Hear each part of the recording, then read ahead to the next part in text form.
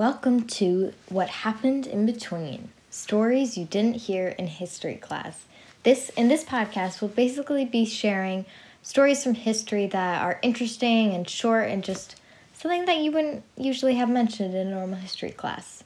So today we're going to be talking about The Other Midnight Ride, the story of Sybil Ludington. So if you ever learned about the American Revolution in high school, you've no doubt heard of Paul Revere. The American Revolution is a huge staple of an American history class, and Paul Revere is a huge part of that. And basically, he went on a midnight ride to warn the other patriots that you've probably heard that little story. And basically, the story is he single-handedly alerted the Minutemen of Lexington and Concord that the British were coming. And that helped spark the American Revolution and rebellion against the British. This makes for a good story, but like Washington chopping down the cherry tree, it's not quite entirely true. If you've researched a little more into the subject, you might even know about that. Like, Revere wasn't the only one on that ride. William Dawes and others joined Revere and actually helped in the process of alerting the Minutemen. But they aren't the ones I'm here to talk about today because you have heard that story. I'm here to talk about another midnight ride of not Paul Revere or any of the others who rode on April 18, 1775, but of Sybil Ludington, a 16-year-old girl who rode 40 miles to warn her fellow patriots of the attacking British 2 years after Paul Revere's famous ride. But let's start at the beginning. Who was Sybil Ludington? So she was born in New York to Henry and Abigail Ludington, and she was the eldest of 12 children. Her father was a farmer, and he owned a grist mill, and he served in the military for over 60 years.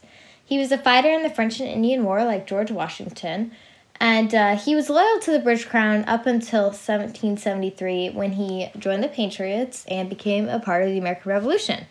And he actually quickly became an important part of the Revolution because he was promoted to colonel of his local regiment. So before we get into why Sybil Ludington went on her famous ride, it's important to remember that the soldiers of the Revolution were normal men. They weren't hired soldiers like the British, who was like, it was their career to be a soldier. They were farmers and just people who wanted to join the rebellion, so they still had another life. And a lot of people in Colonel Ludington's regiment were farmers. So this was why in late April of 1777, the regiment was actually disbanded. It was planting season, and the troops were scattered miles apart at their farms in Connecticut and Rhode Island. But unfortunately, this was a really bad time for these troops to be separated. On the 25th, Colonel Ludington received word that the nearby town of Danbury was under attack and was in desperate need of help. And to add on to that, Danbury was a very important place because it was the location of a stockpile of provisions for the Continental Army. And as we go back to them being normal men, they also didn't have the funds that the British had. So every stockpile of provisions, every bit of resources they had were super important because they did not have a very well-funded army. So it was a rainy night, and the messenger that delivered this message that Danbury was being attacked was way too tired to keep going and called the scattered troops to action. So Colonel Ludington he's focused on preparing for the battle. So Sybil, his 16-year-old daughter, became the messenger to deliver the message and gather the troops. Now, there are some say that she was chosen for the task, while others say she volunteered. But either way, she set off into the dark woods and pouring rain to call the army. She rode all night in these super dangerous conditions, covering an estimated 40 miles, gathering hundreds of troops to fight the British. And that is just so crazy to me because this is not 40 miles in a car or on nice roads. She's not going on the highway in her, like, Honda Pilot or something. She's on a horse. She's just basically going through, like, trails through the wilderness. And she, in these dangerous conditions, to gather all these troops, it's very impressive. So how did she actually impact the battle is like they were able to gather the troops, and while these troops arrived too late to actually win the battle, they were able to fight the departing British troops and actually force them all the way back to the Long Island Sound, all because of the efforts of a 16-year-old girl. She was a child, and yet she was a patriot who helped her cause all the same. After the Battle of Danbury, it is said that George Washington actually came to Sybil's home and personally thanked her for her important contribution to the war. So after the war, I wanted to delve in and see, what happened to Ludington. So she actually got married in 1784 at age 23 when she met Edward Ogden. The couple had one son, Henry, and they lived in Catskill, New York. Her husband actually died of yellow fever in 1799, and then 4 years later, she bought a tavern and she helped her son become a lawyer.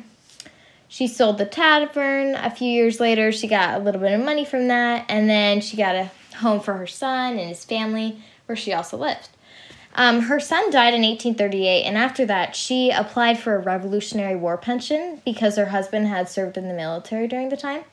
But her pension was denied, claiming insufficient proof of marriage.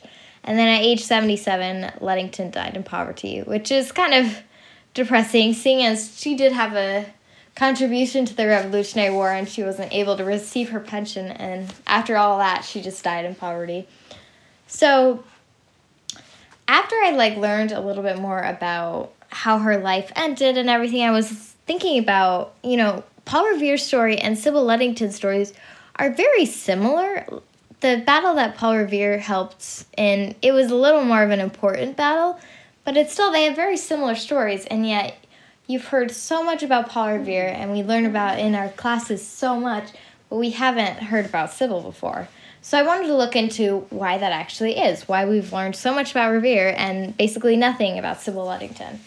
So, in the case of Revere, not a lot of Americans actually knew about him until 1860, and that's 100 years after the Revolution. So that was when he had a patriotic poem written about him by the famous poet Henry Wadsworth Longfellow, and actually brought that story into the public eye and made it a much more well-known part of the American Revolution. And something that people learn about up to this very day, which we know about because obviously we've learned about this in our history classes.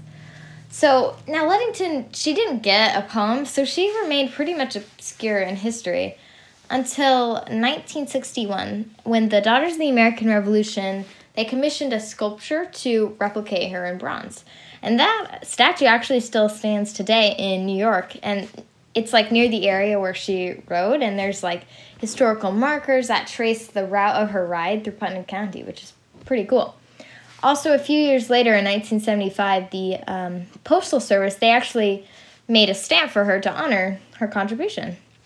And that's the story of Sybil Ludington. She was a heroine of the American Revolution that you probably hadn't heard of before. And that's what happened in between.